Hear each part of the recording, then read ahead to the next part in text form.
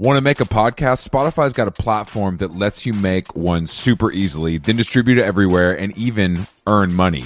We like that. All in one place for totally free. It's called Spotify for Podcasters, and here's how it works. Spotify for Podcasters lets you record and edit podcasts right from your cellular telephone or your computer, so no matter what your setup is like, you can start creating today. Then you can distribute your podcast to Spotify and everywhere else, those other places that podcasts are heard. Video podcasts are also available on Spotify, and when you want to take conversations with your fans to the next level, Q&As and polls are the best way to get them talking. With Spotify for Podcasters, you can earn money in a variety of ways, including ads and podcast subscriptions. And best of all, it's totally free, zero catch. We've been using it ever since we started How Long Gone. And ever since I discovered Spotify for Podcasters, I feel like having the option of turning off the Q&As and the polls on the user dashboard has really helped boost my creativity and take it to another level. I highly recommend giving it a try. Download the Spotify for Podcasters app or go to www.spotify.com/podcasters to get started.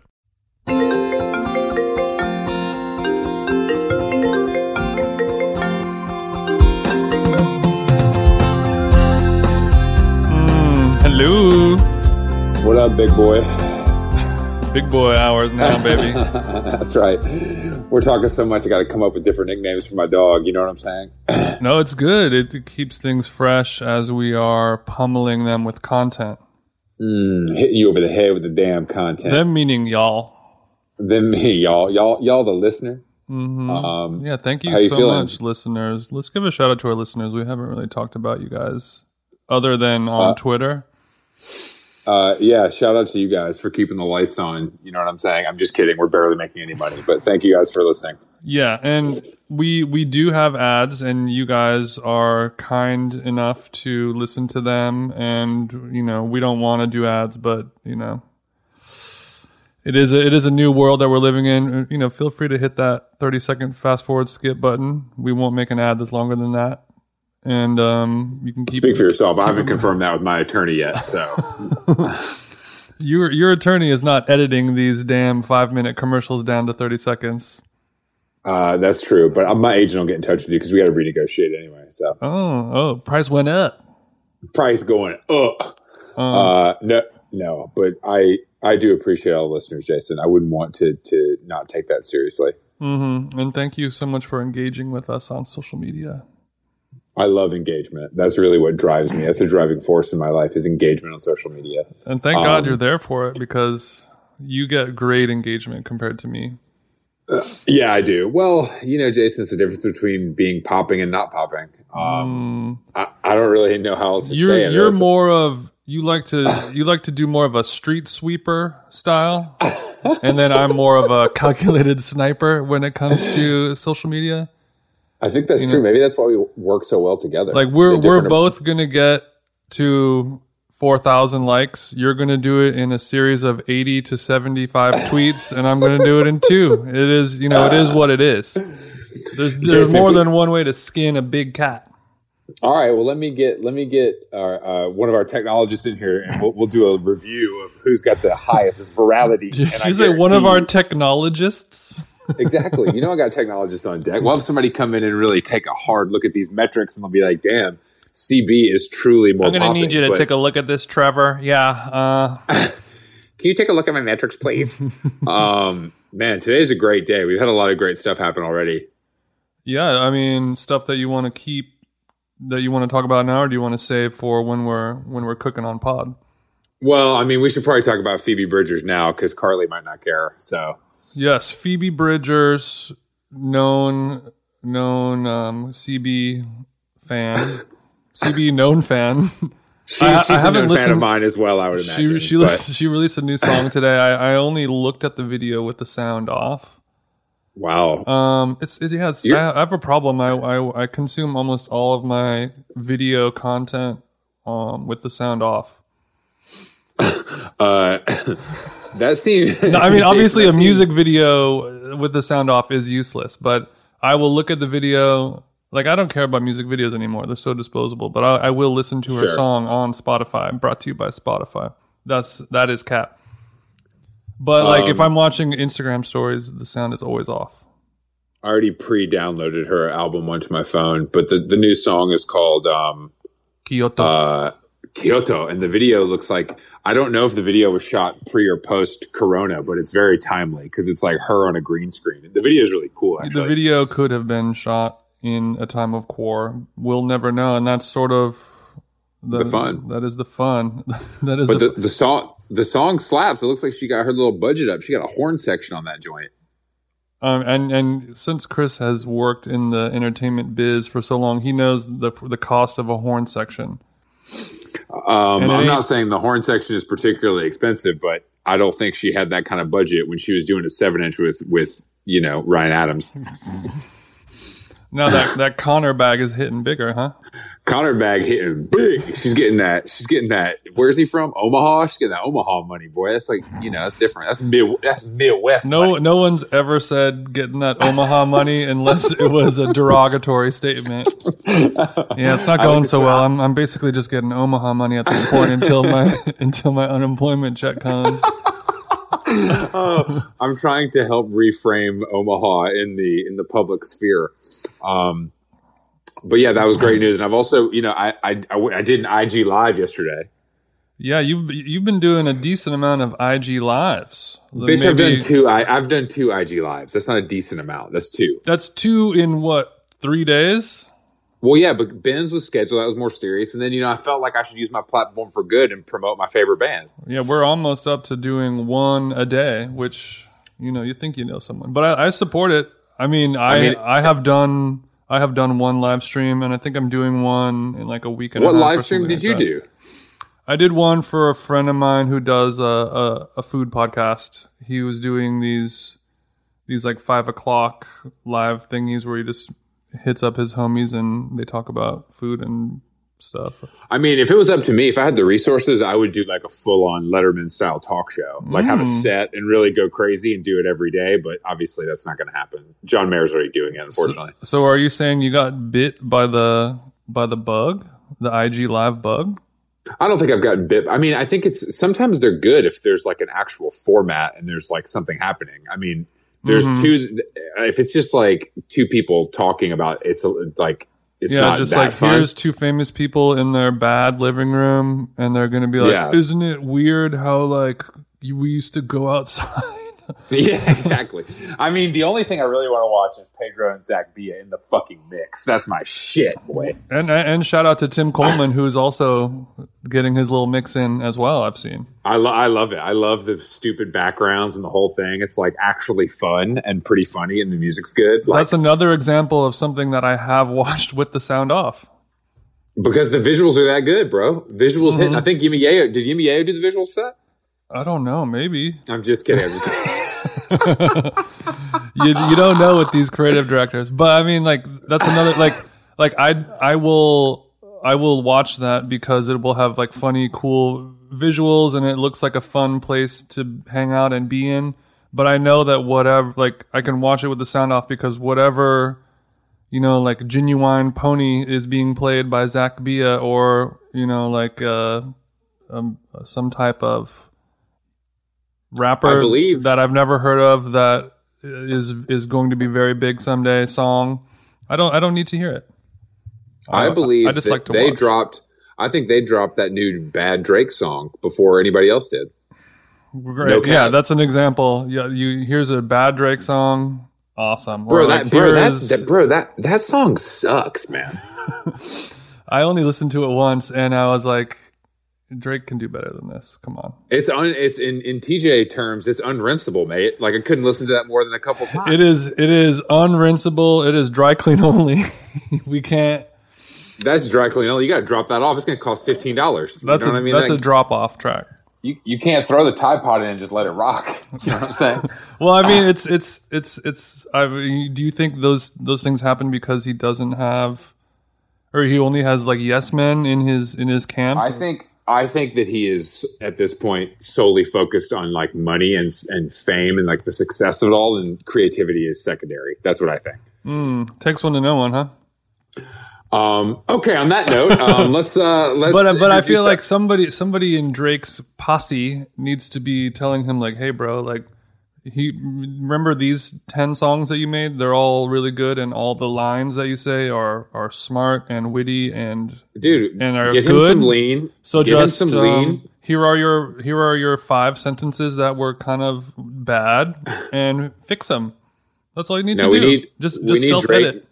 We need Drake back in Toronto with 40 in the lab with some lean and some weed, bro. That's what we need.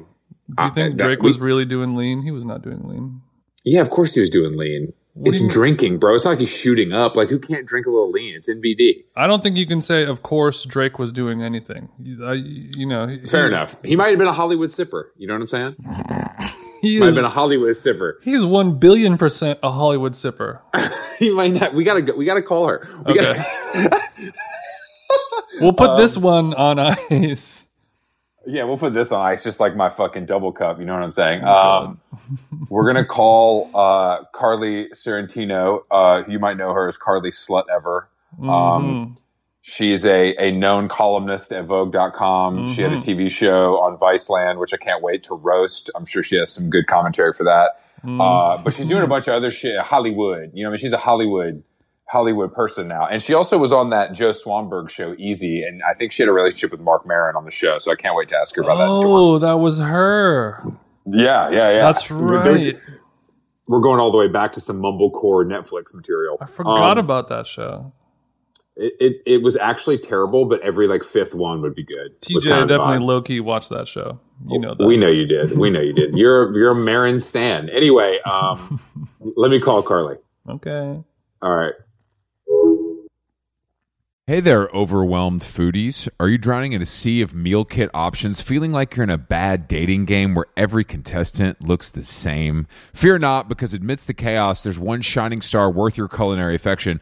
Home Chef is not just another fish in the meal kit sea. They're the gourmet catch that you've been dreaming of. Say goodbye to swiping left on lackluster meals and swipe right for the one brand that will make your taste buds swoon. Home Chef provides fresh ingredients and chef-design recipes conveniently delivered to your doorstep to simplify your cooking experience. Whether you prefer classic meal kits with pre-portioned ingredients and easy instructions, speedy recipes ready in less than 30 minutes, oven-ready kits with pre-chopped ingredients, I like to chop myself, or quick microwave meals that are assembled in minutes, Home Chef has you and your entire family covered for delicious meals, witty options per week, and serves a variety of dietary needs, so you don't have to worry about what to make ahead of time. I'm keto now. Not only is it convenient, but it is also economical. Home Chef customers save an average of $86 per month on groceries. Mamma mia. For a limited time, Home Chef is offering our listeners, 18 free meals plus free shipping on your first box and free dessert for life at homechef.com/howlong. That's homechef.com/howlong for 18 free meals and free dessert for life. Homechef.com/howlong. Must be an active subscriber to receive free dessert. We all know there are things in life that you have to compromise on. I compromise every day, Jason, as you know, because that's kind of part of being a good friend and partner. Oh, wow. I am forced to keep food in my refrigerator against my will because my wife demands it. But when it comes to your health, Jason, there's absolutely no compromise. So don't go back to that one doctor who uses your appointment to catch up on the latest headlines, their family group chat, or their crossword puzzles just because they're available right now, or because they take your slightly sketchy insurance. I know you have sketchy insurance, Jason. Instead, check out ZocDoc, the place where you can find and book doctors who will make you feel comfortable, listen to you, and most importantly, prioritize your health. And you can search by location, availability, and insurance. So literally no compromises here, because with ZocDoc, you've got more options than you know. ZocDoc is a free app and website where you can search and compare highly rated in-network doctors near you and instantly book appointments with them online. All these doctors are real with verified reviews from actual patients. We're talking about booking appointments with tens of thousands of top-rated, patient-reviewed, credible doctors and specialists near you, or if you want to book one far away from you, that's your decision. Go to ZocDoc.com/howlong and download ZocDoc app for free. Then find and book a top-rated doctor today. That is ZocDoc, ZocDoc.com. ZocDoc.com/howlong. ZocDoc.com/howlong. This episode of How Long Gone is brought to you by Booking.com. Booking.yeah, from cozy bed and breakfast to trendy boutique hotels, with so many choices across the beautiful United States of America, you can book whoever you want to be. That can look like booking a 5-star hotel to indulge your luxury side, that's me, or booking a remote cabin in the woods to explore your adventurous side. So, spring has sprung, the sun is out, the sun is shining. I can't wait to get to New York. Check out Booking.com for your ideal hotel or vacation home, no matter where you go in the U.S. Booking.yeah. Book whoever you want to be on Booking.com. Booking.yeah. Hey, what's up? Can you hear me? Oh yeah, we can hear you. You're coming in loud and clear. Okay, Midge. Oh my god, okay. Damn, you got a nice ass kitchen though. It's really good. Really? Well, this is LA, so like my kitchen in New York, like it's just when you move to LA, like things you like feel glamorous, but it's just like you live in somewhere that's like vaguely you can move around in it, like minorly move around. I'll take minor. Also, do you have headphones? Are you just gonna rock? I guess I should put in headphones, right? It'd be very helpful for our sound quality. Okay, let me do it. I don't really mind. I mean, this happened yesterday where I was interviewing somebody with someone else. This is a great story. It could have been anyone, honestly. And I didn't know how to turn off my camera, so it was just like me pointing my camera at like something else, and them having like the technological capability to just turn their camera off. It's embarrassing. Well, Jason's the AV team of this podcast, so don't expect much from me. Anyway, so what's up? Okay, sorry, I'm like rushing to try and find my headphones. I was talking to Ryan yesterday, and he was like, "I can't believe that you guys have never met." And I was like, "I know, about you guys, but I don't think we've ever met in real life." Are you talking about Ryan O'Connell? Yeah. Friend of the show, friend of Karley's. I don't really know either, but I think that, it happens. Life moves fast. Yeah, he thought that we were friends. I've seen you on Netflix, but never in the streets. Yeah, I've never seen. I went to your hood and they didn't know you, so I don't know. Okay. So you're currently I'm in LA. Do you live in LA full time? I do live in LA full time. Yeah. Sick. What hood are you in, if you don't mind me asking? In Koreatown. Got my headphones. Okay. Yeah. And where are you guys? You're in New York, right? No, I live in New York, but I'm in Montreal because my girl lives here. Jason is in Glendale. Mm-hmm. Oh, really? That's nice. Thank you. Nobody has ever said that on this podcast. They say, "Oh, that's a place." People have been talking about how Koreatown, like how absent it is really alarming. Is it? What's the scene report like over there? Oh, that's interesting. Given that I'm not going anywhere else, I don't have anything to compare it to. I mean, just where people are like, I thought going to like the Hollywood Walk of Fame or Sunset Strip would be really weird, but Koreatown was maybe the most jarring because it's always so full of people walking around on the streets and stuff. I live on a side street. To me, it feels the same. It feels the same. What I like about Koreatown, it is the least pretentious neighborhood ever.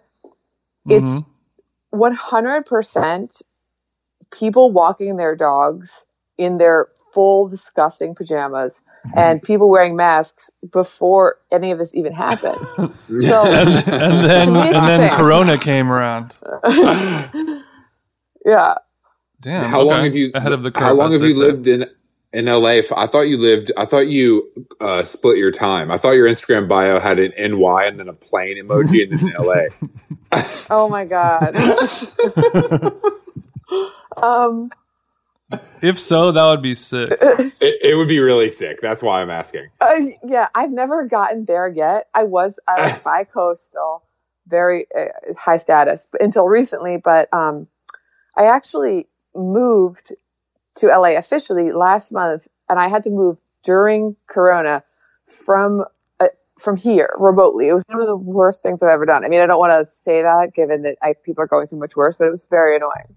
You're saying you had to move your stuff from New York cross country to Koreatown in Corona pandemic. In Corona pandemic, This is a safe space to complain about stuff that is not as bad as other people. So don't worry. Our listeners are only coastal elite snobs who can at least sympathize with you. Mm-hmm. Okay, well, I didn't even realize we were recording yet, so I'm glad that I've been trying to be so interesting. We recording. Okay, so basically, yes, what happened is here's my Corona sob story. So my boyfriend and I were buying a house, like right at the beginning, right before this happened. Like we found this house. We were like, this is our dream house, freaking out. We won this bidding war. We were taking our dog to the neighborhood and walking around pretending we live there, being like, this is our coffee shop. We live here. Like, shit. And then that, as we were in escrow and we were doing all the inspections, that week hit where suddenly in 3 days, it was just like Tom Hanks has coronavirus, sports don't exist anymore, travel restrictions, and it all happened at once. And it just started to be like, oh fuck, like everyone's saving, but our savings are evaporating in the stock market. Like, he doesn't feel like he could sell the condo he lives in because his realtor was like, no one's going to be buying anything. Then we have 2 houses. It just was like, not the time. Not the time. And it was so sad. And it started to make me realize like, oh, and I don't have a job. Like I can't take on a mortgage right now. I don't know when the next time I'm going to work is realistically. Like maybe this is going to last forever. Forever. Hey, meaning, come on. I don't know, 6 months. Well, did your business manager step in and say like, don't do this, or did you have to make that decision yourself? Well, my sort of very liberal business manager was like, it's fine. He was like, if you're going to overpay on something, overpay on a house. I was like, okay. Fair advice, I would say. Sure, I guess. I mean, I love that advice. Because I was like, more so than like a scarf on Grailed. That's true. Right. Yeah, exactly. yeah. Put the raft down, cop the house. I understand. Because, housing prices are going to go down now. So I was like, aren't I buying top of the market? He's like, you can overpay for a house. But I did not take his advice. But I did have to pay somebody in New York. This is a service. And if anyone needs this, I have the perfect woman. She had to go to my apartment in New York and just manage my move for me. And I FaceTimed her for hours. She went through every single thing in my apartment. And I told her what to pack and what to throw out. That's a service that I would absolutely spend any amount of money on. That is amazing. She's the most amazing person in the whole world. She manages my friend's. She works for the Fed, which is so weird. But just as a side job, she like manages Airbnbs because she's like likes to make money and be organized. You know what? I like I love to make money. Organization, not my specialty. So I can relate on one level. Does she? So who put you in touch with this person? She's my friend's friend, and she manages my friend's Airbnb. It was amazing. Okay. But it's literally like that dildo can go in the trash. I don't want that anymore. But like that chair, I need. Like it's all of you. You don't even realize how much stuff you have. It's so crazy. Because that's probably one of the most intimate things you could share with a stranger is them going through like you just said, your tax papers and sex toys and like, oh, I don't need that lotion thingy or whatever. Like your most intimate things of your entire life. I know it's true. And also I think one of the good things about it is that, have you guys Marie Kondoed? Yes. No.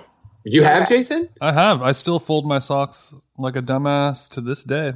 You sell out, bitch. I don't. What do you mean? This is good growth for me. Trust me. I'm not a hoarder per se, but I really like to be surrounded by my stuff. You know what I mean? And my Marie Kondoing is packing up, Supreme t-shirts from 2005 with tags on them and mailing them to my parents' house. So you deal with this swag. Yeah, Mom, take my swag off my hands. I don't do all the condo, but I still organize my closet by color. I fold my socks in a special way. But if I throw shit away, I don't say a few words. I just throw it away. Are you condo high, Karley? Well, I totally agree that it's growth, and I did it a while ago. And then I was just saying that when someone else is packing your stuff, it's that times 1,000 because you're not going to make someone dig through the box of old disgusting vibrators. You're just going to be like, I don't want that anymore. You're not going to find the one that maybe you'll use again, you know? So Old Faithful is done. Yeah. So I threw out so much of my stuff because I just was like, I didn't want her to have to dig around. And I think then It's for the best. It's for the best. And then you start to realize, like, I don't even think I know what I'm losing. You know how if you're like editing, you feel like you can't lose anything on a script or something, and then you're editing it, and then like you read it a bit later, and you like can't even remember what you took out. Thank you for talking to us. Thank you for talking to us like we're members of the Hollywood committee too. We're fellow guild members. We know exactly what you're talking about. We have to get a scan of your guild card before we publish this episode. So if you could just send that over, that'd be great. But you instantly don't even remember what you were throwing away, and that's a great part about life. Yes, I can put it in like podcast editing terms. That's the way your brain functions. I don't even know if you edit this podcast. That's something else I should have asked ahead of time. There's a very light amount of editing, only at your request. All right. Otherwise, we just let it spray. Yeah, you got to let it spray. We come into your neighborhood and we spray. But if you name some names, we'll cut it out for you. I just want to know if I had room to say anything boring, but I'll keep up. Absolutely not. No, you don't. Absolutely not. We're running. This is a fucking marathon. You got to go all 26 miles. We do 3 shows a week. You know, these people take what they get. They're animals. Yeah, they're stuck. They don't have much of a choice. They need entertainment. So what did you, during this process, what did you find that you had a lot more of than you thought? Or like you were like, oh my God, I did not know I had this. I have to get rid of this shit. During the Marie Kondo? Yeah. Birkin going crazy. Mm-hmm. You know what I have a lot of is just slob clothes, which I think is also a terrible sign of moving to LA. Like in New York, I had a level of dignity that was not that high. Choose your next words wisely, sweetie. This podcast is always a battle of the coasts. So please continue. It is okay. No, everyone knows that New York be dressing much better than LA. That's for sure. So much that like when I hadn't been to New York in a while, and I would go to New York and I would sit in a like a lunch spot or whatever just to go somewhere totally normal, it would be an erotic experience because I would be like, people here are so beautiful. They appear to have showered today. This is amazing. I know. Do you guys remember going to a lunch spot? Oh God. I know. I can't even believe I just said lunch spot. I've never said that before in my whole life, but like, but yeah, I hit a wall yesterday where I just had a tantrum where I was like, I miss restaurants. That's the number one thing I miss for sure. Restaurants and the gym. Yeah, the gym. Are you guys getting fat? Oh hell, are you crazy? The only thing I care about is leaving this shit hotter. We have not gotten fatter, thank God. But I've been cooking a fuckload. I've been big bacon. Jason's an incredible cook to situate you. So like his cooking is not like cup of noodles. It's like full restaurant. It's like restaurant level food. And why are you so good at cooking? You've just been doing it for years? Yeah, just doing it for years. Self-taught off watching like Food Network when I was a kid. And then just, cooking up in the lab afterwards. That's great. And then you just probably, I've seen all these memes like, we're going to leave this either a chef or an alcoholic. Mm-hmm. That tracks for me too. I've been cooking a lot, which is not something that I usually do. And I really like it. The thing I like about it is that it feels productive, but you don't actually have to think very much. Yeah, it's good for people, for kind of like anxious people who need to feel like a sense of completion or like you did something, but you can kind of turn your brain off at the same time and just use the bod. Right. And so I've been doing that more, and I thought that I was going to leave this fatter because it's really difficult for me to push myself.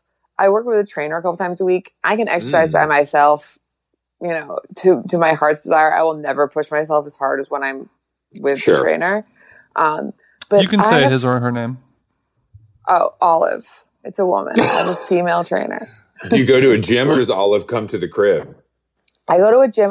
She's a kickboxing trainer. I've been doing kickboxing for like 10 months. I'm sure I'll be shit at it when we leave this because it'll be the longest amount of time that I haven't been training.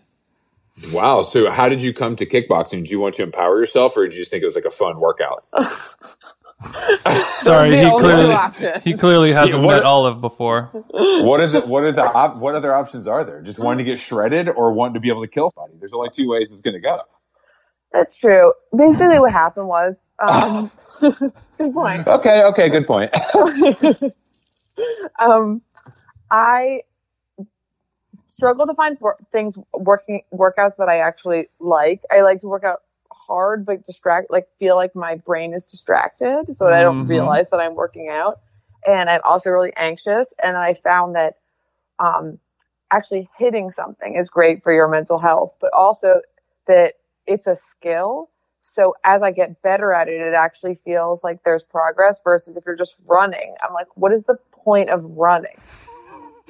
You're like, what's happened? I feel like abstract, where it's like, oh, I'm getting better at this thing. It's called a sport, guys. It's a sport. No, I was about to say, let me mansplain this to you. I've been hearing about sports lately. Sports. You ever heard of fucking football? All right. So you get the satisfaction of feeling yourself getting better at this thing that seemed like you would never even be good at it 10 months ago when you started. Yeah, and it's like, rather than just saying, okay, sprint back and forth, it's like, okay, try and kick this thing as hard as you can to knock it over or whatever it is. And then it's like you can focus and try and achieve something rather than just push yourself without a goal. You know what I'm saying? Mm-hmm. I love the running shade. Yeah, I'm going to defend running just real quick in the court of how long gone public opinion. Okay. I find that I black out when I run. Like if I get into the groove and the music is hitting, I'm like I'm completely lost in my own world. There's a Murakami book about it if you guys want to read it. But anyway, do not let her get caught in the groove because she will go. Exactly. I mean, today I did like 8.5, 9 miles outside, and it's just so much. I don't know. Damn. To me, that's impressive, man. I've always ran like on and off because my dad's a runner and so is my sister. Like they do like races and shit. But I never loved it, and I still don't necessarily love it. But I do like what it does for me mentally. It's a different high than. First of all, Karley, I'm also sober, so I've clearly had issues. So it's a different high than like lifting weights. Could you describe this high possibly, Chris? I would say, and I don't like to throw this term around, TJ, but euphoric. Like I wouldn't say it lasts too long. It's a 15, 20 minute situation, but then the rest of the day, the way my body feels, like, of course there's like aches and pains because I'm older and I'm pushing myself, obviously like a professional athlete. But just in general, like your body feels good. You feel lean and like hungry in a good way. I can't explain it. It's been interesting because I've been running a lot during the quarantine because it's obviously the easiest thing to do. Yeah. So you feel like when it's time to eat your meal, you're like, I'm going to eat a bunch of food because my body needs it and I'm going to feel great versus like I shouldn't have had that lasagna. I wouldn't say a bunch of food. I still substitute bread for rice cakes, but you know what I mean. I know what you mean. You know that's great. That is so many miles. How long does it take you to do that? Like how long did you run today? It's like an hour and 5, maybe. You can just keep running. You don't have to stop and walk. No. I did. What about a water break? You bring water with you or no? No, bro. I drink a 1.5 liters before I leave. I wake up. I have some homemade cold brew that just gets me fucking going like a couple bumps. Then I drink the water. And then I fucking run, man. And you sweat. It just, I don't know. What happens when you're on mile 7 out there in the Canadian Rockies and you have to go number 1? What do you do? That doesn't happen to me. I've never had to do that. But I do know. I was friends with a girl. Suit yourself. I was friends with a girl in growing up, like in the hardcore scene that was like a really serious runner and like went on to be a professional. And it's very common for runners to have to stop and take shits when doing distance runs in public because that's just like what it does to your body, I guess, when you're on like mile 15. But anyway, we've seen it. You haven't experienced that yet. No, but when I hit mile 15, I probably still won't do that because I'm squeamish. But I guess you don't have a choice, really. If you're running by a Four Seasons, then maybe you'll stop. But otherwise, yeah, exactly. No. Yeah, if I'm turning the corner at Balthazar and I can just hop downstairs, then that's fine. But I don't know if I don't know if I could just go in the woods. But running, that's what I've found about running. But I think kickboxing, I've heard a lot of people really fall in love with that. And a lot of guys, Jason and I know, are in love with like jiu-jitsu, which I think is a similar thing that you get good at. And you're like working towards a goal. Mm-hmm. Yeah, I know it really does. I get that feeling of blacking out. Working out has always been important for my mental health, but it's always been difficult to find that feeling of being able to forget where you are and what you're doing. That's a really hard feeling to achieve, I think. It's the only without thing drugs. Drugs has ever taken me there. That's the whole problem. I mean, it's the whole thing. Yeah, I think what you were talking about before of feeling like where it's different when you're actually hitting something, that feeling you get. I think that type of working out where you can't concentrate on anything except for what you're doing at that moment is like that real mental clarity that you hit only with super strenuous exercise. Yeah, exactly. And also and it being challenging enough that you have to focus if you're doing combinations or whatever. I'm really competitive. So, and I was really big in sports when I was younger in high school. That was my next question. What did you play? What did you do in high school? I played soccer and basketball. I was like really, like I was captain of my varsity basketball and soccer teams. Like I was like a sporty, like an annoying sporty person with like very, like a lot of thigh muscles. Did you get a full ride to Villanova? I did not. Okay. Unfortunately. Oh, so no full ride. That is unfortunate, but at least you have the quads to prove. Yeah, I had really thick quads, but it always was about competition for me. Like I would regularly foul out of basketball games because I would just get so angry that I would just be like too aggressive with people. Yeah. So I think so not a Virgo. Not a Virgo. I don't know that much about whatever astrology, but I'm Libra. Good for you. Is that a competitive one? Couldn't tell you. We don't know either. We just know that we're both Virgos and we're thriving. So we just like to meet other. We just like to meet other Virgos. Yeah, some signs are rising, but we are thriving. In general. In general. Does quarantine work well on you guys? You know, I'm actually shocked at how well I'm handling it. I thought I would have already had a couple meltdowns, and I've been pretty zenned out overall. I'm like a guy. I don't think I've been in one place for a month in a really long time. So it's been pretty good, I think, overall. Jason, you're thriving. Yeah. Yeah, I mean, I would say I'm doing fine. I haven't had any breakdowns, but I was talking, which is something I want to talk to you about quarantining with your partner versus alone and how that affects sex drive. Oh, right. Yeah. You're an expert. So go. Yeah, take the floor. I was talking yesterday with my girlfriend, and she was talking about how some of her friends were saying that they were experiencing a lack of sex drive, and it seemed like a through line was happening to people who were quarantining with their partner, and then the alone quarantiners are hornier than they've ever been in their entire life. They're jerking off on Zoom again. Yeah, again. Yes. Fucking FaceTime sledding all day.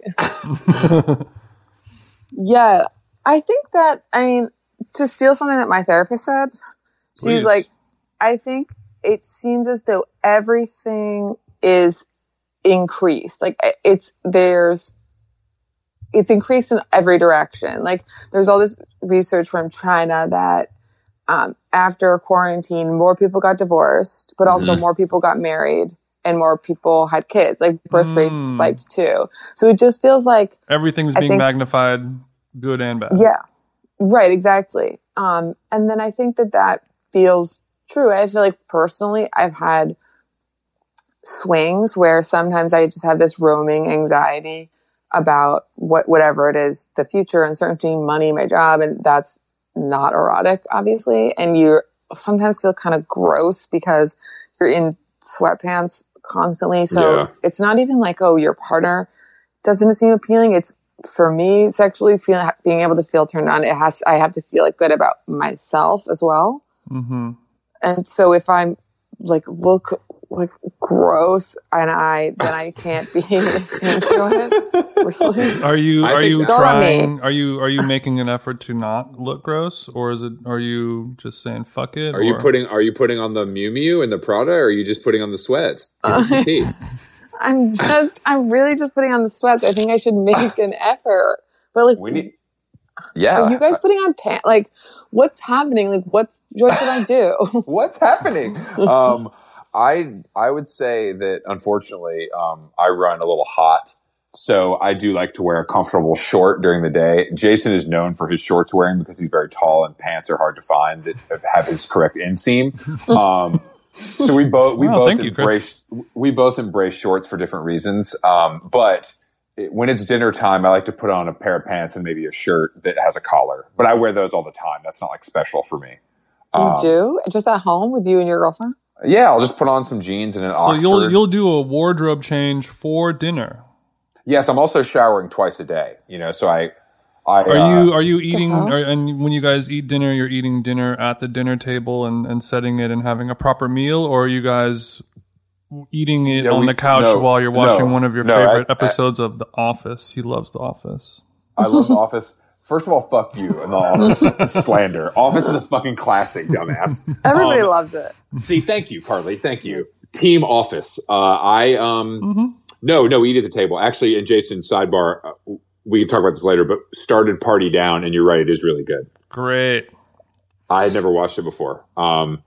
Anyway, yeah, we eat dinner like normal people, sophisticated, civilized. I don't eat dinner on like a couch. I don't like that. It's gross.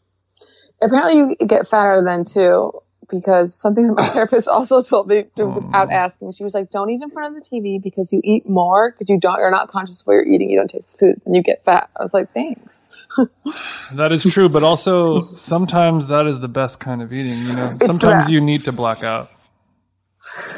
Dude, food tastes better when you're in front of the TV, and also TV is better when you're eating.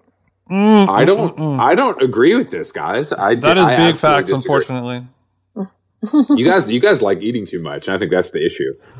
True. Are you not? It's a source of pleasure. So, Karley, we need to walk through the day. What time are you getting up? Are you getting dressed? What are we doing? I mean, I set my alarm for 10 minutes before you guys called. And it was really hard for me to get out. I'm not joking. I was like, what? So noon. Noon? Yeah, noon. What are you, a fucking teenage boy rebelling? How late were you out last night? I've gotten a late sleep schedule, guys. Were you on Zoom having a cocktail party last night? No, I was watching TV until late at night. What was I watching?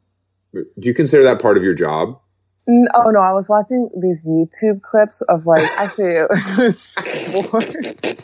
It was people doing, it was like football players. It was like a mashup of football players doing like crazy catches in slow motion. What the fuck? So you are an athlete. Were you high? I was not high. So you were watching like highlight reels of football players doing good catches? Yes. Damn. At what time in the night was this going on? Like 3, I guess. Okay, I'm your therapist now. You're unraveling. You're unraveling and you need help. 3 a.m. watching ESPN 3? ESPN 3. Bruh, that is, I mean, I like it. You're like my uncle. Yeah, do you live in Tampa? No, that was a sick catch. I don't know what's been happening. Yeah, so basically, is your partner asleep next to you in bed while you're watching these highlight reels? No, he was completely part of it. Basically, what happened was we just watched all of Last Chance U. Have you seen that documentary series? Yes, yeah, I know what you're talking about. But football was on the brain. Football's on the brain, and then watching a lot of been watching a lot of sports documentaries in general for some reason. I don't know why. Cheer, I think, started it. Sure.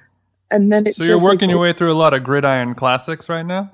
Yeah, but it is amazing. Like, have you ever watched this real slow motion clips of football players catching stuff? Because this is when the edible kick in type shit right now. This is really when the edible kick in type shit. I actually, I grew up in the South, so football is in my DNA. And I hate it. And I think that I don't know if I can appreciate it the same way that you can. So this is just a guy slow-mo catching the ball good. That's it. No, it's professional. I know. A variety of professional. Oh, okay. I thought you just meant it's one guy. I was like, no. Guys. No, we're talking like an Odell Beckham jump, one-handed like end zone moment. Okay, that is exciting. What does the slow-mo do for you? Well, they just show it once when they do it, and then it's too fast. So you're like, what happened? And then they show it again in slow motion, and you're like, oh, I can see now. Jason, in the DJ world, we call that running it back. I might be familiar. Yeah, bring it back, as they say, run it back. Yeah. Thank you. No problem. So you guys, you grew up in Friday Night Lights, basically. I grew up in suburban Atlanta where football is very important. And I, of course, wasn't a jock. And not that I had like issues with it. It was always just like, this shit is whack to me. I just don't have any interest. Following sports just doesn't interest me. I guess I'll watch basketball like casually because to me, it's the most like athletic. But I don't really, it doesn't, I don't know. I guess growing up, it was sort of like, we don't want to be a jock because we're like punk rock and bros and hardcore. Yeah, exactly. So but now, ironically, you have grown up into sort of a jock yourself, Chris. Yeah, but I consider what I'm doing like holistic wellness and treating my body well. So it's a little different. Like it's not macho, it's not jockey, it's more holistic than that. You're trying to get more lean. I want to be as lithe and lean and muscular as possible, and no gains. Which football is obviously the opposite of that. Mm-hmm. Where did you grow up? Me? Yeah, I guess obviously. I grew up in the Hudson Valley, like in upstate New York. Like near the city, or like far? It's about an hour and a half north of the city. It's near Poughkeepsie, New Paltz, that area. Okay, sure. So you were coming into the city on the weekends to get lit?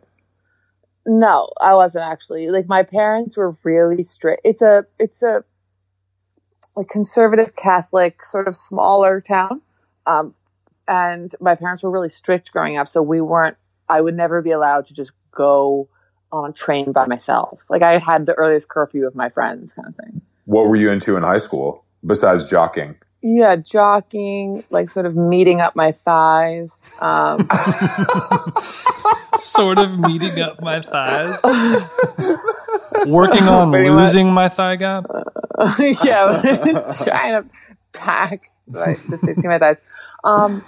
I was very basic, I have to say. Like I remember for my 16th birthday, I got tickets to a Britney Spears concert in Albany, and me and my friends. My mom drove me and my friends up to it, and we screamed all the lyrics of the Britney Spears CD out the window for 2 hours when we drove up and all the way back. And in hindsight, I'm just like, I had the best mom. Like, that's psychotic that you would do that for your kid. But that was the highlight of my whole adolescence. So yeah, I was pretty basic. And then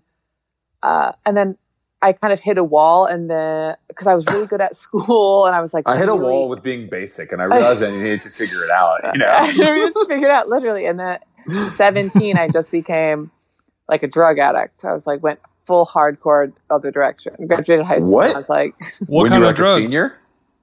Like ecstasy and ketamine. Sick. Early ketamine user.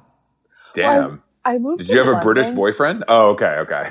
No, I was living in London. Literally, it was so, people did so much K there. It was insane. I lived at one point with 2 K dealers at the same time. I didn't have an option. Yeah, it's true. Yeah, it's never waned. Don't worry. Why is that? Because British people are cooler than us when it comes to nightlife. I think ketamine, when an American says it, it sounds kind of dorky. And when a British person says it sounds cool. That's why. God, so it's cool, yeah. I think that also it gets there from India or something, right? Like they obviously have a better pipeline. quicker in the supply there. Yeah.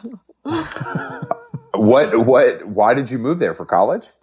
Yeah, and I moved there technically to go to college. I dropped out immediately, for the first semester. So I'm trying to figure all this out in therapy, what was going on in my brain. But I think it was just that feeling of, I don't know if you had that feeling of growing up, trying really hard, like type A, school, sports, like being, strict parents. Never breaking the rules. Unfortunately, you're talking to two losers. We were quite the opposite. I dropped out of high school in 11th grade. You did? That's cool, honestly. I respect that.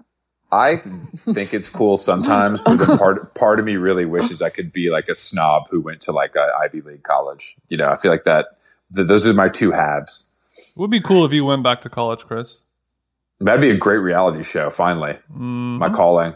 Chris goes to Brown.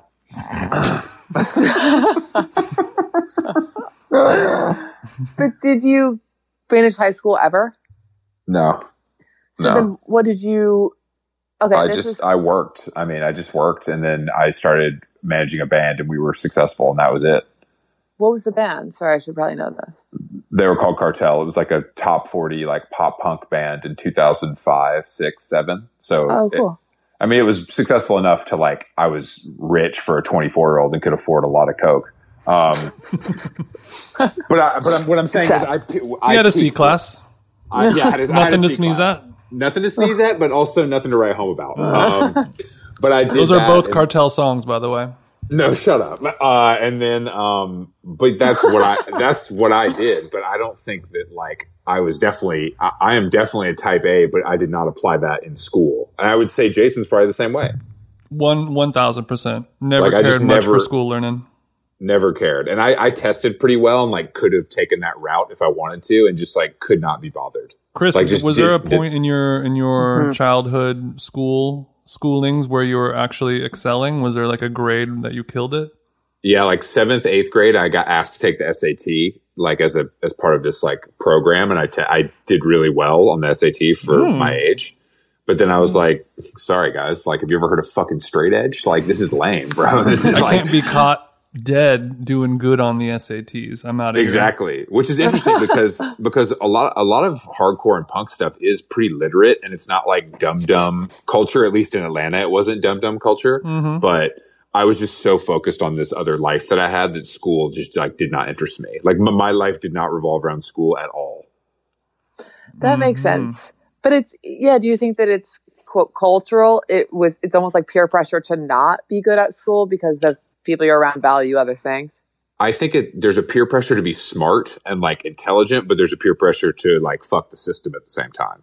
So I think that it's like it's an interesting like dichotomy basically. Like you want to be smart, but you have to do it on your own terms. We had to get our own education our own way. Yes. Yeah. And it doesn't, you have to make the agreement with yourself that you're not going to have a traditional job or career path that way. Yeah. Yeah. That makes sense.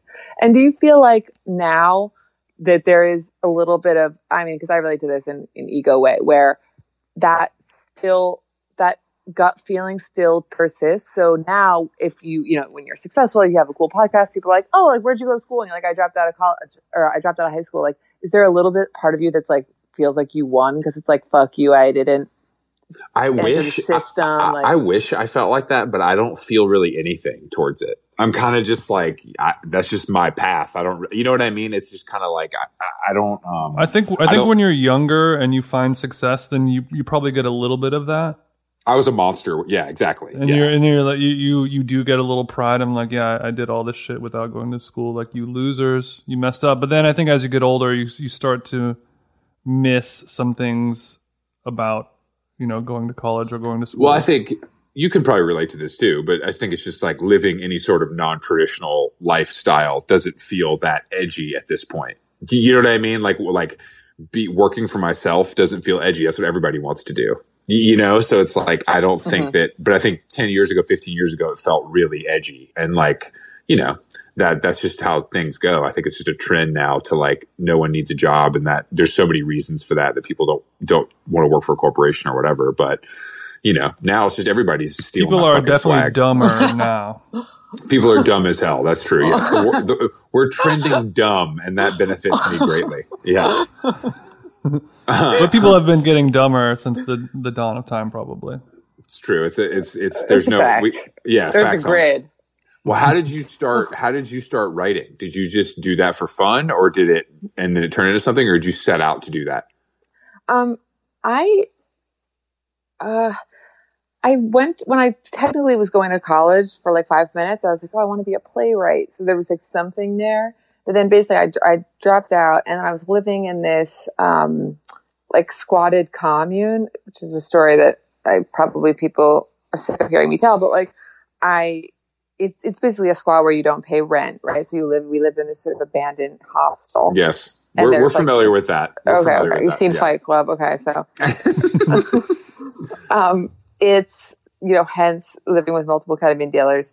And so I didn't have to work really because my overhead was almost nothing. And you had a small net. Yeah. My overhead was low. Overhead was low. So, I decided I was like, I'll start a blog and I'll literally practice writing. This was 2007. So there wasn't any examples of like blogging being a job or bloggers being successful. Like this was pre all of that. It's when I always say like when I first started a blog spot, it was when the internet looked different. Like it was when people had black backgrounds on their blog spot with pink text on top of it. Truly a different time. I have no idea what you're talking about. Jason was in the club. He doesn't even remember the internet at that point. My blog spot was thecobrasnake.com. Thank you very much. Oh, flex. Big flex.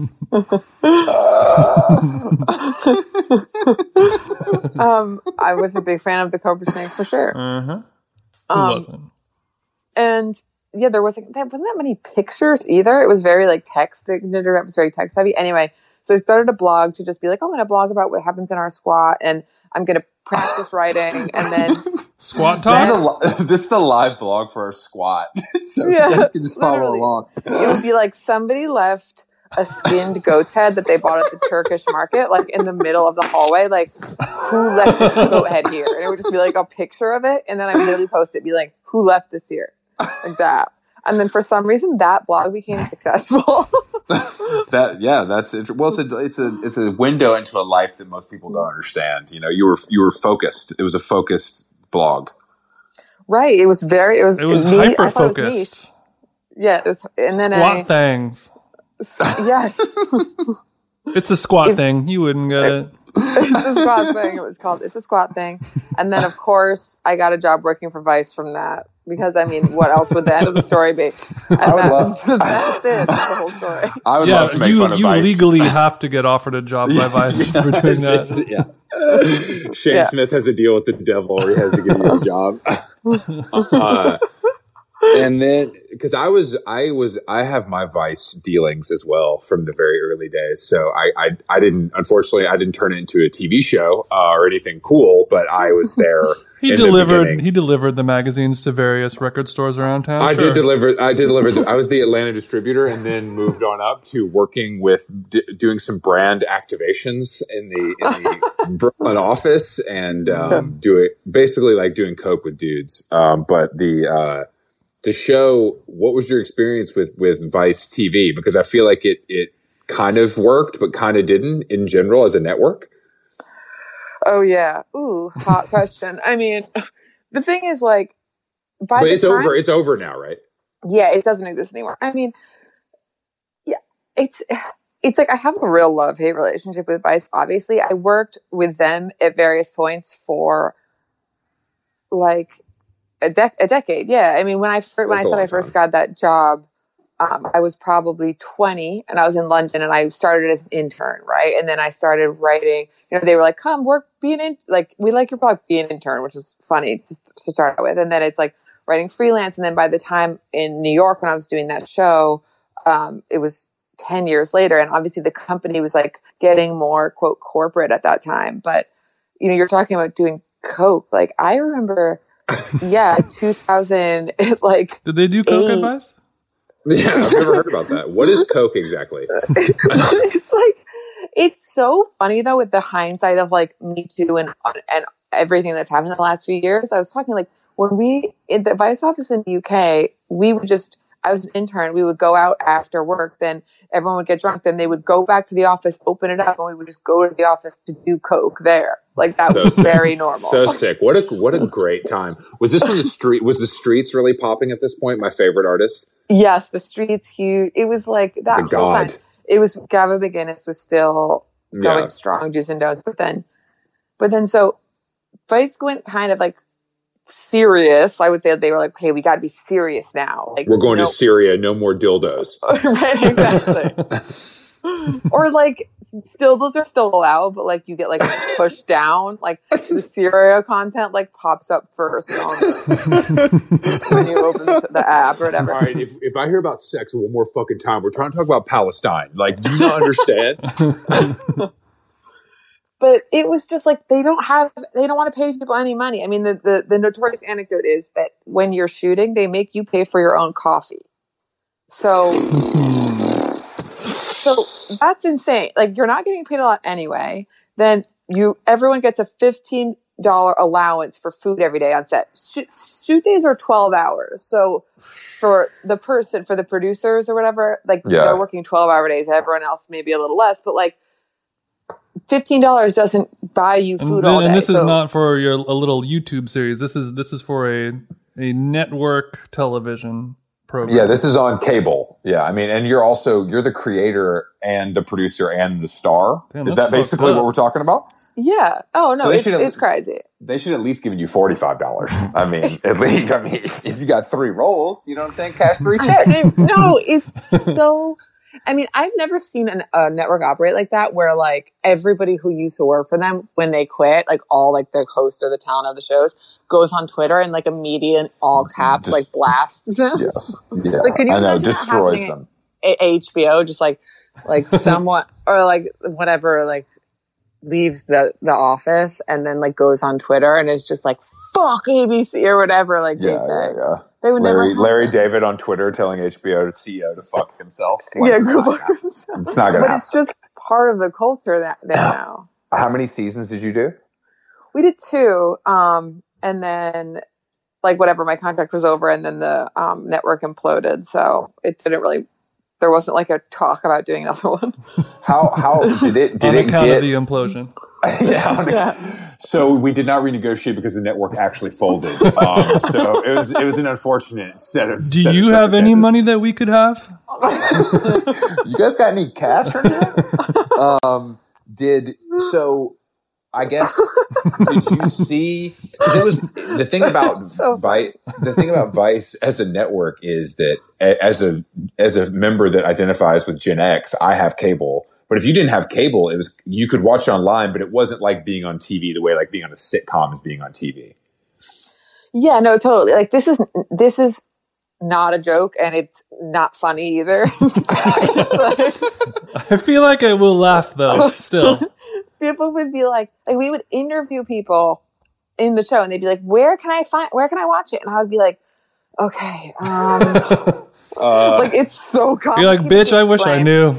You need to download this app and then enter this code, and then we'll send you a survey. Exactly. It's hard to find the fucking show. Like it is. I mean, now you can watch it if you go on. It's on Amazon, so you can go buy it. That's nice. Yeah. But did you? I guess what I'm asking is like, obviously, I was aware of you before that because you're speaking to me in some ways, and then but did you see like fame happen? Like, did it like?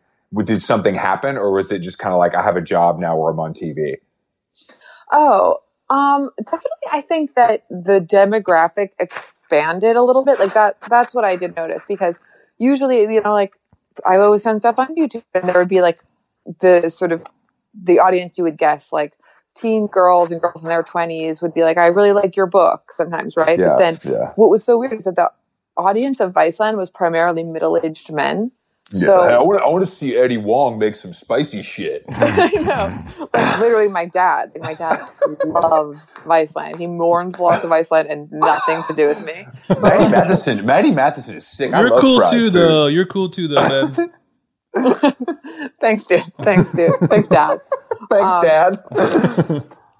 But sometimes I would get like a construction worker dude just be like, "Hey, I really like your stuff," and I was like, "That's cool. That honestly makes me feel cool." That's great. Do you think it opened up? I mean, it did open up opportunities. Can I buy photos of your feet?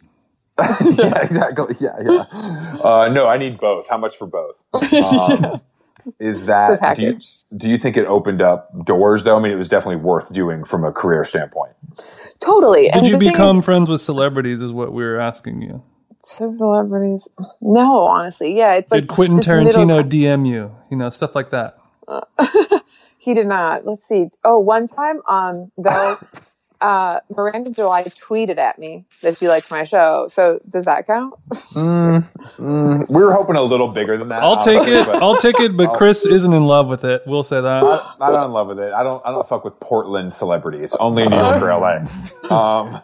She lives in Mount Washington, I think. I've seen her there. Mount Washington is basically Portland, so I'm not going there. I will agree with that. Well, also, Jason and I were talking before this, and I would love to talk about your role on the Joe Swanberg Netflix show. Oh, yeah. Because we both saw that and kind of forgot about it until today. And I think what was that experience? Did you like doing it? Or because that show's kind of weird where every episode is totally different is the whole point, correct? Yeah, that was so fun. So it's an anthology series on Netflix called Easy. There was 3 seasons. So I just did. Oh, it's called an anthology. It's called an anthology. I've never heard that term before. Yeah, it's like an anthology series is when like it's like so is High Maintenance is technically one. I think. Okay. So each episodes are about different characters. So I was just like in one of the main characters in just one of the episodes of a longer series. But it was so fun because just that was one of my favorite shows. The reason I was on the show is because I'm friends with the guy who made it. Not usually an actor, but that show is so good, I think. And it's basically primarily about sexuality and relationships, I would say. It's about people living in Chicago and just their lives in the similar way to how High Maintenance is about different characters of people living in New York. But what I think that both of those shows do so well is that you feel so invested in these characters' lives, even though they're getting only like 25 minutes of screen time. You're like crying. You care so much about them. I mean, some shows fail to do that in 10-hour-long episodes. Yeah. No, you're right. I thought I agree with that. I mean, High Maintenance is like pretty, at this point, considered like one of the best shows on TV, I think, generally by a lot of people. But that format, I think, is a little confusing for maybe the regular ass bro. You know what I mean? Because it's like I liked that. I'm sorry, what's it called again? I just forgot the name of the show. Easy. Yeah, I liked Easy. But even I had a tough time. Like I would want more from some people, and I wasn't getting it. You know what I'm saying? I'm like, give me more. But I know that's also the whole point. There are pros and cons to an anthology series. You find one episode of High Maintenance, and you're like, I love these characters. I never want them to go away, and then they go away. True. or Easy. Deep, Jason. Fuck Easy, you. but you were good on it, and you were in it with podcast god Mark Maron, correct? Yes. Oh my God! But we didn't meet then. I have since met him at a party and like did that thing where I was like, which is true. This is true, but like, what do you mean you didn't meet him? What'd you say? What do you mean you didn't meet him? I didn't meet him like on set. Like it wasn't like we were shooting together, but we were. Yeah, they were in different, but it was the same episode. Yeah. Got it. But like, I met him and I was like, I just think that you were so good. I think you're such a great actor. You're so good on Easy, which I do think is true. But like, you know, when you're like, I'm complimenting for someone for the thing that they don't usually get complimented for, and I feel like I'm very aware of that. You know? Yeah. Yeah, I understand that. Yeah. I really think he's such a good actor. I like him more as an actor than I do a person. I think he needs the right role, and he can be a good actor. Well, apparently that one, the wrestling show is fucking popping. People love that shit. Yeah, that's not my thing, I don't think. Not my thing. I've never watched it. I don't believe women should wrestle either. Thank you, Jason. I love when Jason gets political on this podcast. This doesn't suit them. What are you doing now? Like, I know you wrote something else, correct? Yeah, well, guys, okay, I have to say, other than filing for unemployment, what are you up to? Okay, so I'm almost embarrassed to say this because I just feel like this is maybe what every person is saying, but I am producing a podcast, which is God damn it. a podcast miniseries, which is about love stories, like love and sex stories of people specifically now while in quarantine. Which is Damn, you're really next week. Fuck. But somebody paid you for yours. That's the difference. Nah, mate. I'm doing it all by myself. I tried to sell it. And More of that, by the way. No, thank you. Yeah, more of that. That's how we talk off pod. Nah, mate. So you're saying that you, a Hollywood connected director, writer, and actress, can't even get a podcast funded in this climate? I don't think anyone can. Well, first of all, I think we pitched it to a few networks, and then they were kind of like, "Cool, so it's going to stop right before it can like really pick up steam and make any money." No, thank you. Also, apparently, people aren't really listening to podcasts as much right now. I would have thought the opposite. Did you know that? Our numbers are not reflecting that lie, but maybe some of these other little podcasts aren't doing numbers. Some podcast formats have been thriving, and many have been not thriving. Two white guys bullshitting, thriving. News, not thriving. Not thriving at all. News is thriving. News is thriving. Certain formats like that, news and Corona updates and stuff like that is thriving. Podcasts about sports, obviously not thriving so much because there are no sports. Podcasts, true crime stuff, people don't want to hear about dying right now, which is good because true crime was thriving for too long, if you ask me. So it had its moment. What's it called? There's a backlash against it. It's having a backlash. Really? I mean, there needs to be a true crime backlash. There is. I don't want to hear any of that. I only want the one positive of coronavirus. There have been a few, but this podcast, the demise of Quibi, the demise of true crime podcasts, both of those are making me very happy. Wait, so your podcast, how long has it been going on? It's been like 3 weeks. Yeah, this is our 11th episode, I think. Does it feel good? Because No. I mean... Have you ever had like a wisdom tooth removed? That's what this feels like 3 times a week. But yeah, podcasting has gone down because commuting has gone down for sure. But also, like, I think right now more than ever, people need that escape. They need a little bit of like just your girls or your guys or your friends who you can just listen to people talk, just so you can hear how other humans are talking, and then you can, agreed, learn how to also talk in this time. Totally. I think Jason and I have also done podcasts on and off together for years, so I think it feels nice for us personally. So I don't really care. Like, I think it's fun to do, and I enjoy doing it. It gives me some purpose a few days a week, and that's like enough for me. I don't. Obviously, it's going to explode and go to number one on every platform, but that wasn't the goal. But that's it's also not what we set out to do. One of the things I've always loved about doing a podcast is it allows you to connect with other people in a way that you probably would have been too lazy to before. And we need that now more than ever, as I don't want to FaceTime or hang out or any of those things with any of my friends or my girlfriend's friends. I'm cool with doing none of that. So this is a good way to connect with Chris 3 times a week, and then, guests like you, and making new friends. It's great. Yeah, I think we're having a lot of people on that are in our general networks, but I've never met before. You know what I mean? So I think that is fun, and that kind of always happens with podcasts, but it feels more important now than it does in non-core life. Mm. Yeah, I agree. It's totally true that it's a way to connect with people sort of at a distance, to not voyeuristically connect. Yeah, and that makes it even better, because before, if you were like, hey, we should do a podcast sometime, and then some people are turned off by the idea of like going into a stranger's living room and then like having to do the whole thing of like, now we're friends even though I don't like you. Like, you can just do 1 hour and then it's done forever. I know. It's funny though, just because there's something embarrassing about saying you have a podcast just because everyone has a fucking podcast. Like, my boyfriend was making me laugh so hard the other day because he was saying like, you know how everybody has, like, now it's normal, it's like everyone has an Instagram or social media. He was like, do you think in the future everyone will have a podcast in the way that they have social media? Like, it'll just be like a link and you can always hear them talking throughout it'll be like a feed that you can just play, like Instagram stories where they just keep switching for you, where it's just all your friends say stuff into their phone, and then it will just like play on a loop. Can you give him my email address? This is an idea I would like to develop and sell to a venture capitalist. If you just let me know. I mean, you know, everyone had a blog at some point, and then we killed that. So who knows? Yeah, because you would never have to talk to your friend. Like, you know, you could just put it on in your car, and then, you know, you're saying like, hey guys, just woke up this morning, I'm making coffee. So then you always know what your friends are doing. You never have to talk to them. I think that is beneficial.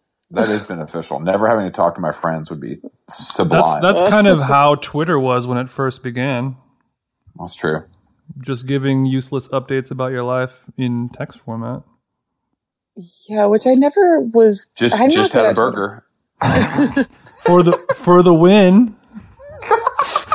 Shit posting. That's what I've gotten really into. What I've started to do now, like a new quarantine hobby, is reviewing stuff online. Oh no! Because are you okay?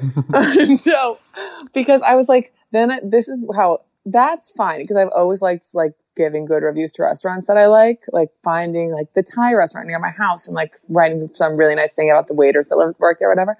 But you know that you're going crazy, and I was like, I think I'm going to start reviewing countries on Yelp and then like make it into an art project. Ooh, reviewing just a country on so countries have Yelp pages. Yes, no, like everything does. Everything has a Yelp. Like if you Google New York City, like the Yelp, there will be a review that come up, and you're like, what? And then like the people what psychos just go to New York City and they're like, me, it's fine, you, apparently not worth you. It's okay. It was a little busy, kind of smelled bad. Sabaro. There were a lot more streets than I realized there were going to be. 3.5. Yeah. I used to go on Yelp and check out reviews of jails, but cities is good. Cities is really good. That's super funny. Well, I'm glad to hear you're spending your time so wisely in the bar. I thought you were gonna be like, yeah, I've got 2 new shows in development. I'm doing a podcast. I'm reviewing cities on Yelp. It's pretty good. So what country have you given a good review to recently? Well, I haven't been really giving any good reviews at all. The point is that you have to give shit reviews. The point is you have to review countries that you haven't been to, and you're just like, probably wouldn't bother.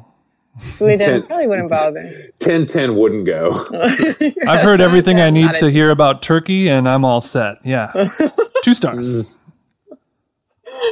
Dude, this is like not even funny, but it's funny to me, and I think that that's a bad sign. No, that's fine. You're right. And that's something that we can stand behind here. We do that all the time. Yeah, don't be afraid to share things that other people will not like if you like them. That's all that matters. What? Yeah, you know what, Karley? Fuck the haters. You know what I'm saying? This is a place to talk about all the stuff that you assume other people will not find interesting. This is the media. Well, this is where you find, because like I have a lot of those things all the time where like this is a funny thing or wouldn't this be cool, and then I just tell it to my girlfriend and she's like, that's not funny or cool. But then on this podcast I'll talk about it, and then 4 white dudes will be like, yes, exactly, and then I'll feel good. Jason's a genius. He only hears it from people he doesn't know. Do you guys know what your demographic is, and does that if so, does it ever surprise you? No, I know exactly who the demographic is, and it's unfortunately not surprising. It's fucking white dudes in flyover cities with tattoos. Really? And a Chemex. Yeah, 100%. I can pull up the stats right now. I'm sure our listeners would like to hear that. Is it the Joe Rogan set? No, there's no incels, hopefully, or Republicans. There's probably some Republicans. The geographic location, 73% in America, United States, 8% God damn, Canada. God bless. And then it goes Canada, United Kingdom, Australia. Jason's got a big following in Australia. Okay. I can't shake those guys. And then gender, yours, can't shake them. 77% male, 22% female, 1% non-binary. Wow, that's good. Glad. See, we're modern. You're relevant. And then We're age range 28 to 34 is the peak, and then 23 to 27 35 to 44, and then 18 to 22. But where in America though? Does it specify or not really? California 23%, New York 21%. Then it goes Texas, Illinois, Washington. Texas. Texas That's is surprising, but California and New York are head and shoulders above all the other states for obvious reasons. I mean, I just think some of them don't even have the internet. That's true. That's a good point. Some of these flyover states, I don't even know what goes on there. I mean, I really Pennsylvania? I don't know. Oh God. Oh, I mean, but I think that we know exactly the demo is, but I think also we're giving them. I mean, our guests have been pretty wide ranging. I think as far as our demo goes, like I don't know if we're introducing them to people, but it's maybe definitely people they're not that familiar with. Right. I know. But that's cool. I mean, you guys seem like you've been doing this together for a long time. You guys have a good rapport. I don't know if anyone's ever told you that. Thank you. We love to hear. It's because Jason and I are real friends, and that shines through on the airwaves. Mm-hmm. Yeah, we don't need. Yeah, if you took all the money and fame away, we would still talk like this.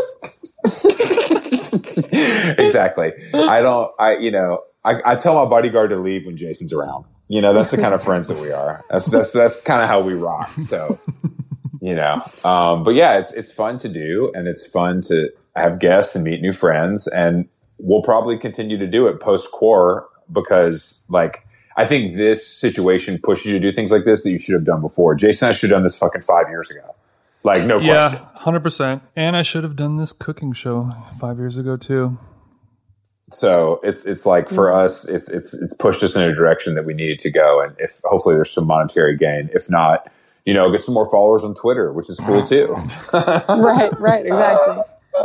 It's all for ego. No, I'm excited because I think that I've never done a podcast because I was like, there truly was part of me that was just like, there is so many that I feel like, what the fuck am I going to talk about?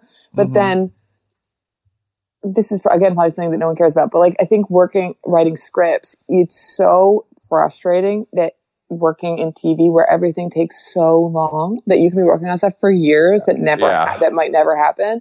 And the idea of, I think what's cool about coronavirus is the rise of just I'm glad I have a clean audio of that. Cool, yeah, we're gonna isolate that. What's cool about coronavirus? You want to know what's cool about corona? What's cool about coronavirus when it comes to my own personal all the deaths. self-discovery is that it's just pushing you to do sort of more DIY immediate stuff. Yeah, I guess I shouldn't link it to coronavirus, or more just solitude and quarantine. Yeah, quarantine. Yeah, you're able to just hit record, talk for an hour, and then bing bang boom. 5 minutes later, it's on everyone's cell phone across the world. That's an amazing thing. Having the episodes come out 3 times a week, and they come out this will come out tomorrow. You know what I mean? I think that is also. I can do that. I think laboring over it in this time seems unnecessary. It's much. You're right. I think it's feeding the streets is more important than perfection. Mm-hmm.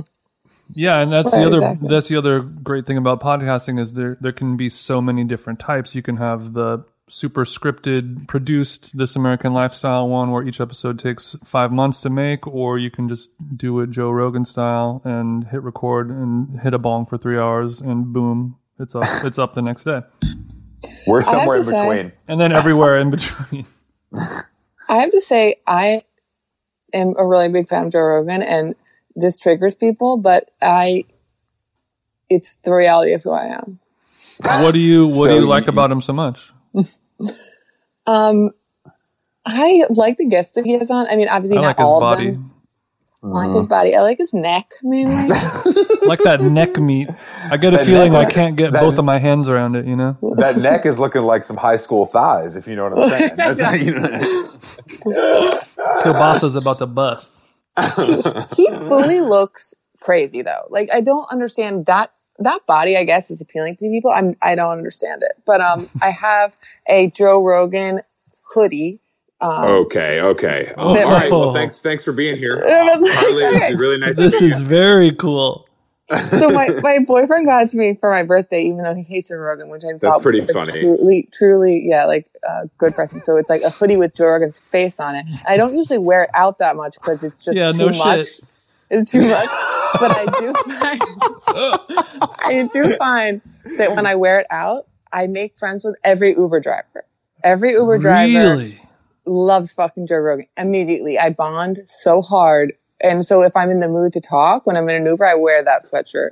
And well, it's because they're literally confined to an automobile for 8 hours a day and have to give. Well, I guess audio. that is one thing about Joe Rogan that we can all appreciate is his proficiency of releasing. You know, like we feel like we're doing a lot of work by doing 3 episodes a week. He's doing like 4 or 5, and each one is 3 hours long.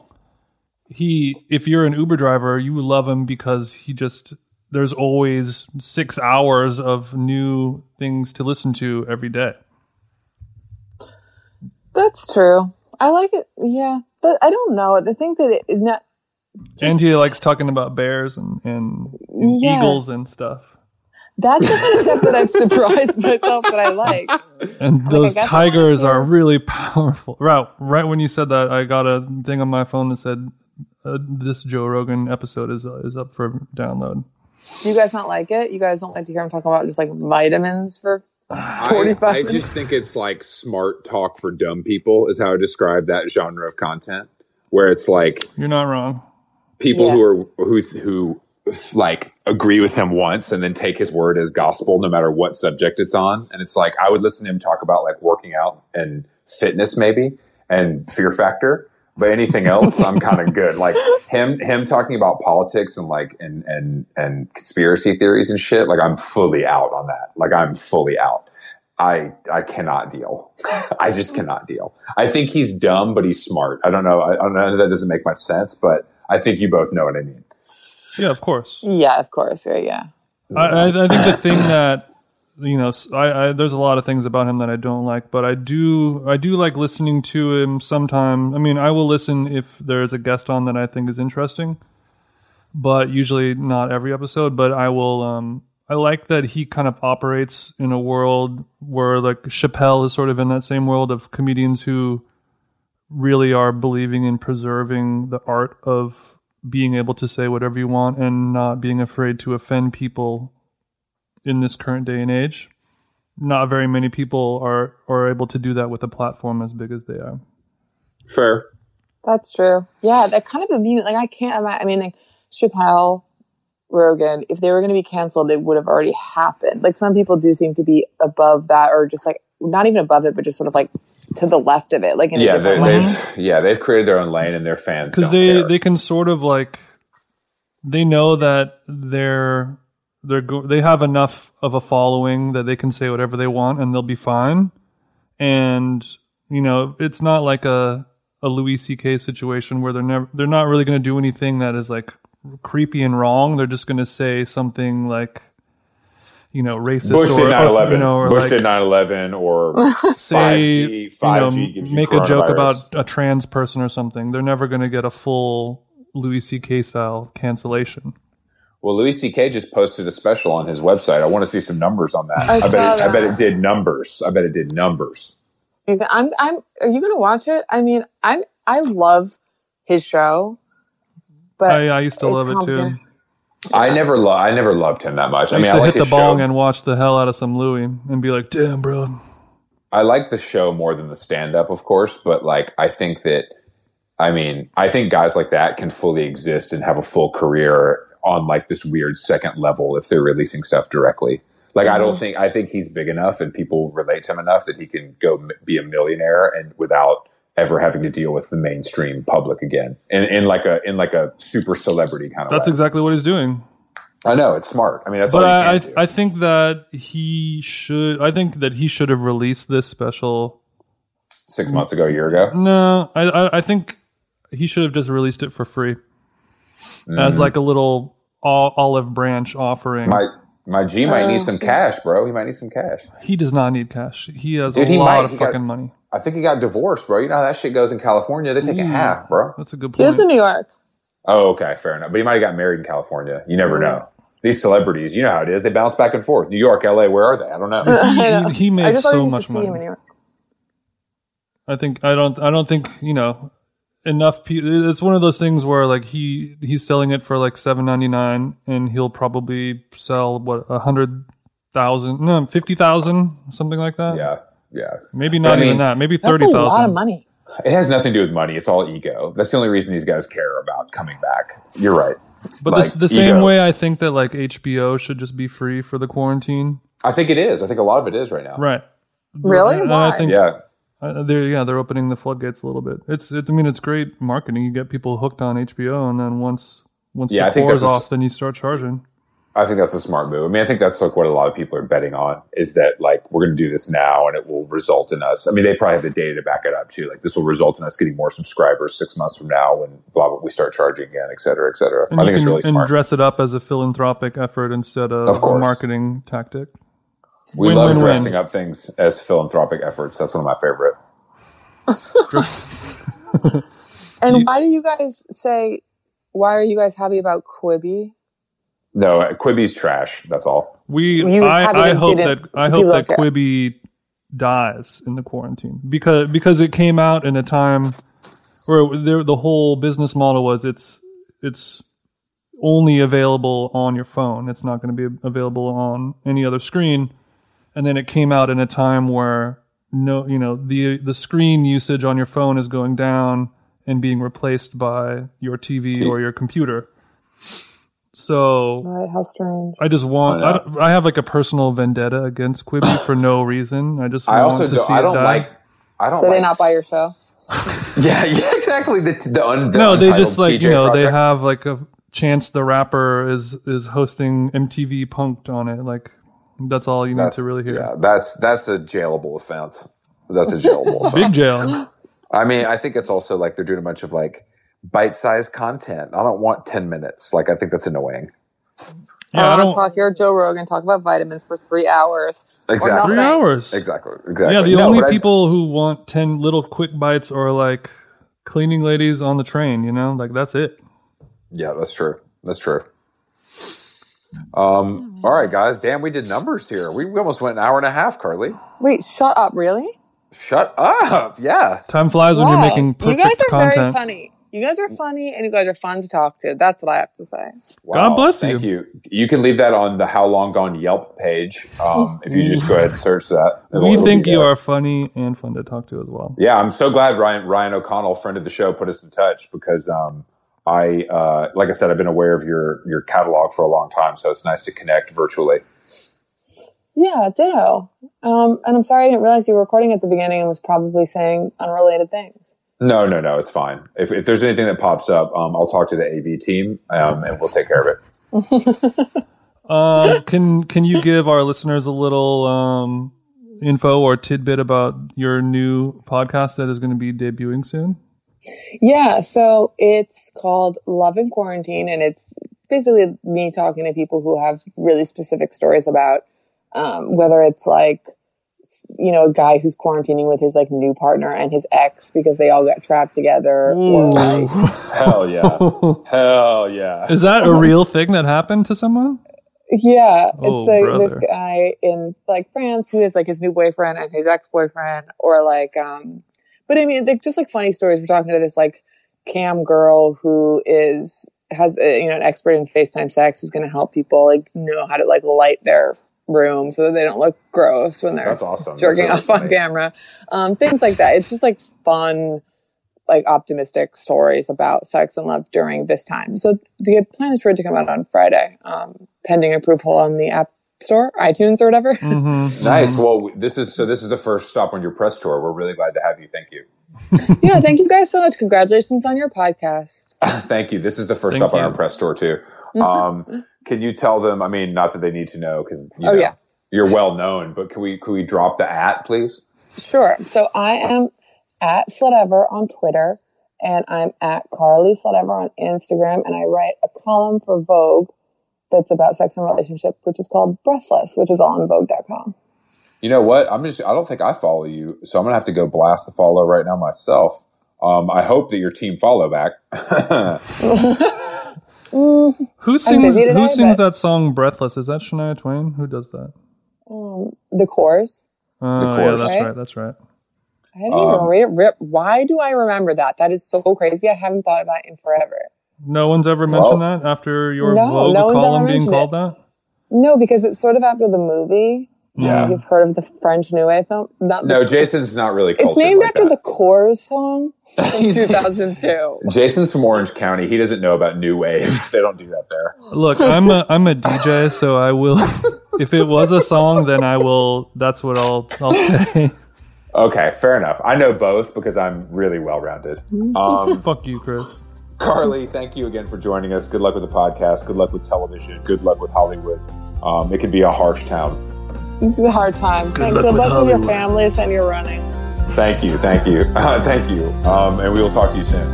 Okay, talk to you soon. Bye. Bye.